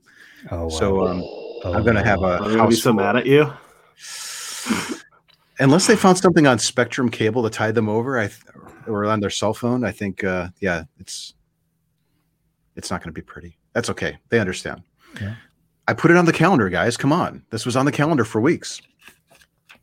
Oh, he was asking. Thank your family for me. Yes, go ahead. What do you define as success? What would be a success to you? Because I think Robert was also talking about that. Like a success would be somebody lowering their confidence. For me, it's the dispute of belief is reduced in some way, either from my part or from theirs. Though that doesn't necessarily need to be the only thing. Maybe it's just learning something new that I didn't know before. Critically evaluating something I hadn't thought of, or getting them to do the same. Moments of aporia are good. Placing a pebble in the shoe, that sort of thing, for me.